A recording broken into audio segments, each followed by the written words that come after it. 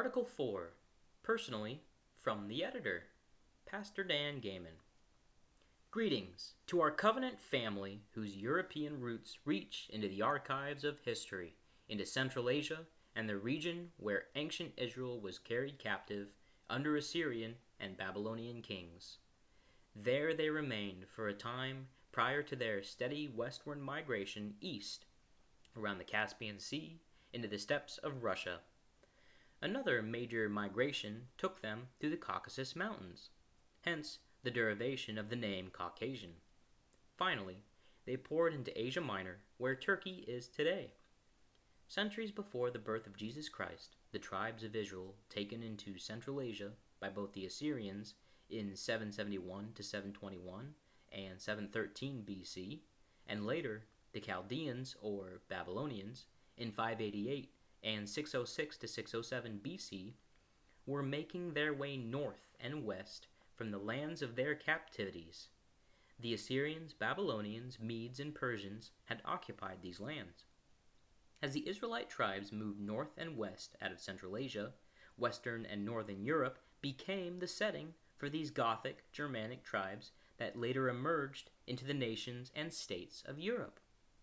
It is nothing less than amazing to dive into the archives of history and examine the origins of the European peoples who explored, settled, and civilized Europe, the British Isles, Scandinavia, the United States of America, the Dominion of Canada, Australia, New Zealand, South Africa, and other coastal areas into the highest standard of living in recorded history.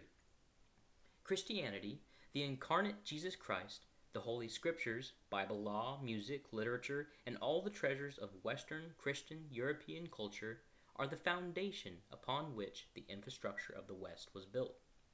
What a blessed people and culture! Jehovah Almighty surely had his hand on them. It's inconceivable that this powerful and dynamic Western Christian European cultural standard is willfully disintegrating before our very eyes. The homelands of the West seem to be crumbling into a spiritual abyss. The great European population that once revered God, swore allegiance to his word and law, and produced the most affluent and breathtaking standard of living the world has beheld, is dying by 1,000 cuts every day. These Caucasian European people, who once revered and worshipped the living God, and would gladly spend more than their entire adult life building a massive Gothic cathedral, writing music to the glory of God, and making Jesus Christ and Christianity the focus of art, literature, music, architecture, and everything you can imagine, are willfully allowing the hordes from Islam, Africa, India, and Asia to gradually occupy every white homeland in the West. The white people of the West, the very people rooted in the genetics and history of ancient Israel, have lost the will to perpetuate their own kind. Furthermore, the Caucasian people of the West have lost the will to perpetuate the very Western Christian infrastructure that enabled them to park from 2 to a half dozen vehicles in front of upscale homes, buy high-dollar cell phones, discard unwanted, barely worn designer clothing, and stack expensive furniture along the curb for whomever may want it. For no other reason than that they are tired of it and want something new.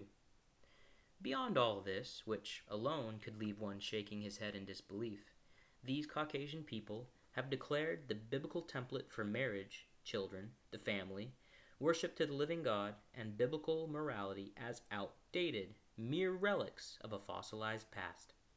The music, art, literature, architecture, and everything else that has been a traditional part of their history has lost relevance. White people are perfectly content to enroll their children in the insanity of the woke culture and allow only Asian children to play the music of Bach, Beethoven, Mozart, Vivaldi, Handel, and all of the other masters of Western music. This growing desire to emancipate themselves from the greatest achievements of their ancestors has been manifested in all the arts. What a crying shame. Growing millions of white people are content in their comfortable lifestyles, eating their chips and sipping their beer as they celebrate the black-dominated football, basketball, and other sports. Beginning with the pandemic in early 2020, Many of us indeed witnessed a rather substantial decline in much of the affluence that we enjoyed during President Trump's leadership.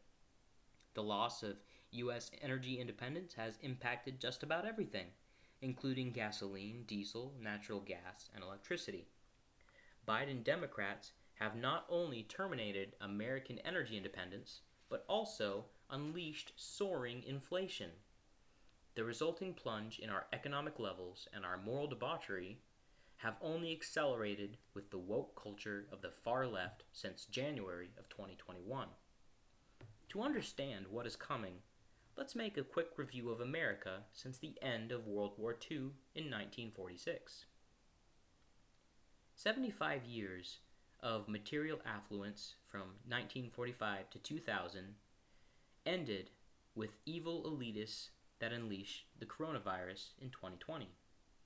Their agenda is truly one that only Satan and his minions could devise.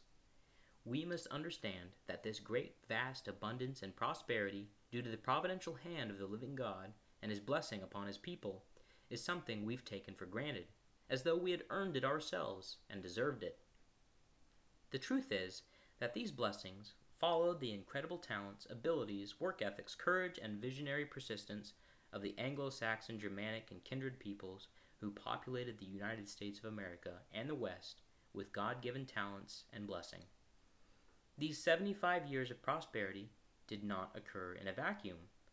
A number of factors set in motion post-World War II that made America the richest, most blessed nation in the annals of history. Consider the following factors. Factor 1. The U.S. emerged from World War II in 1945 as the strongest military on Earth.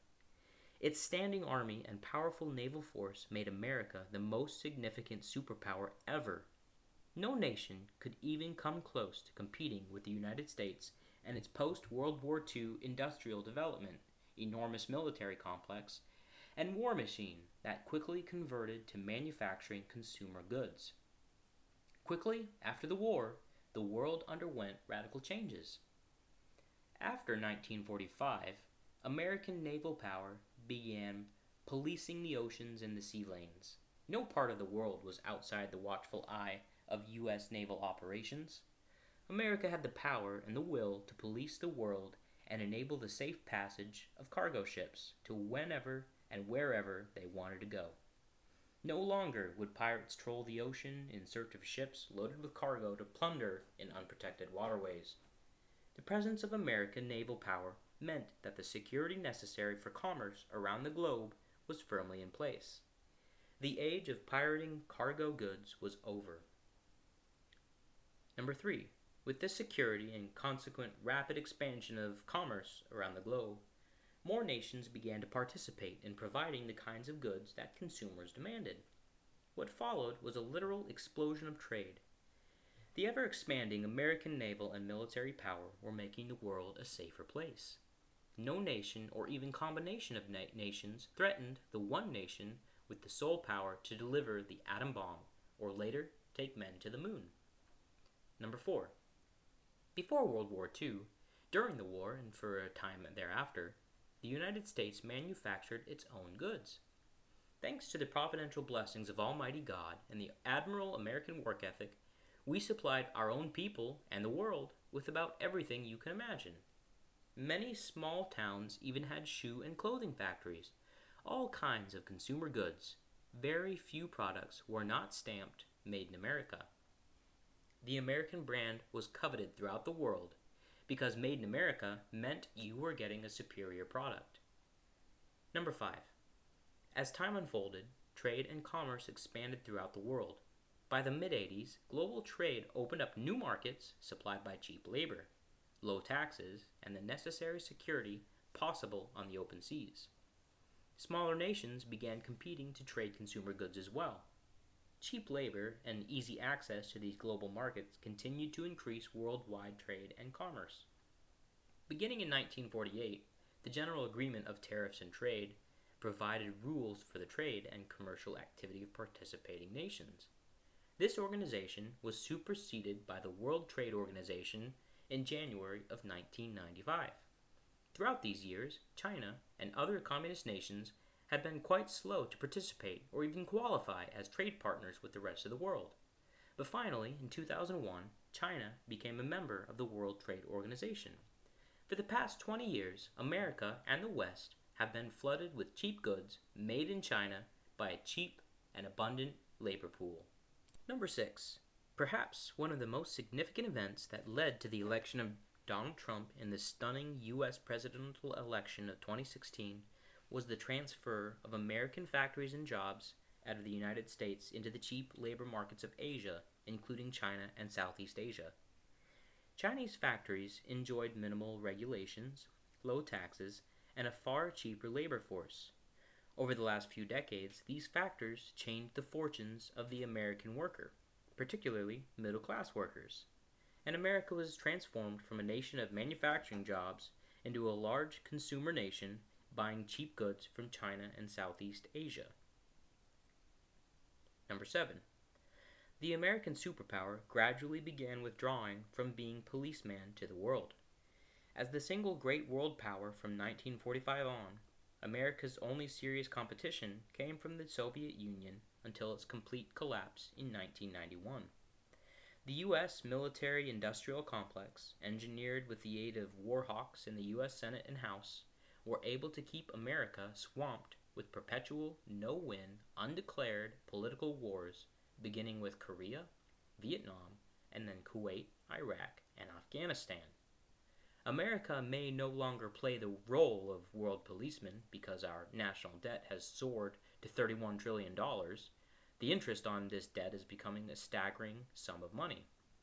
The U.S. Treasury spent $724 billion in payment on the interest on our public debt.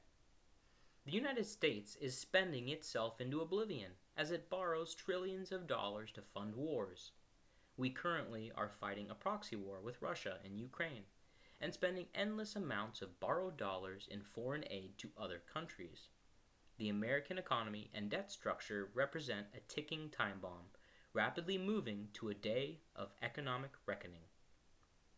Time for some humor.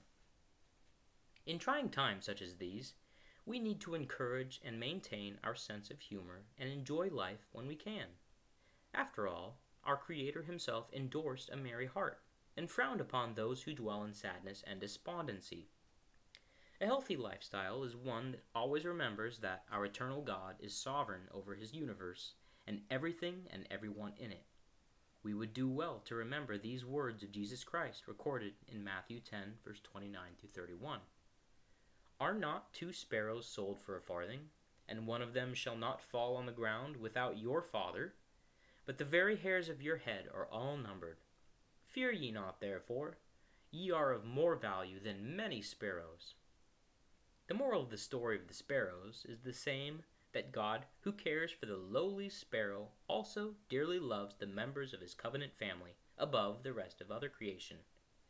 If your Father in heaven knows the numbers of hairs on your head, he also knows every need of your life, even before you ask him. Look up.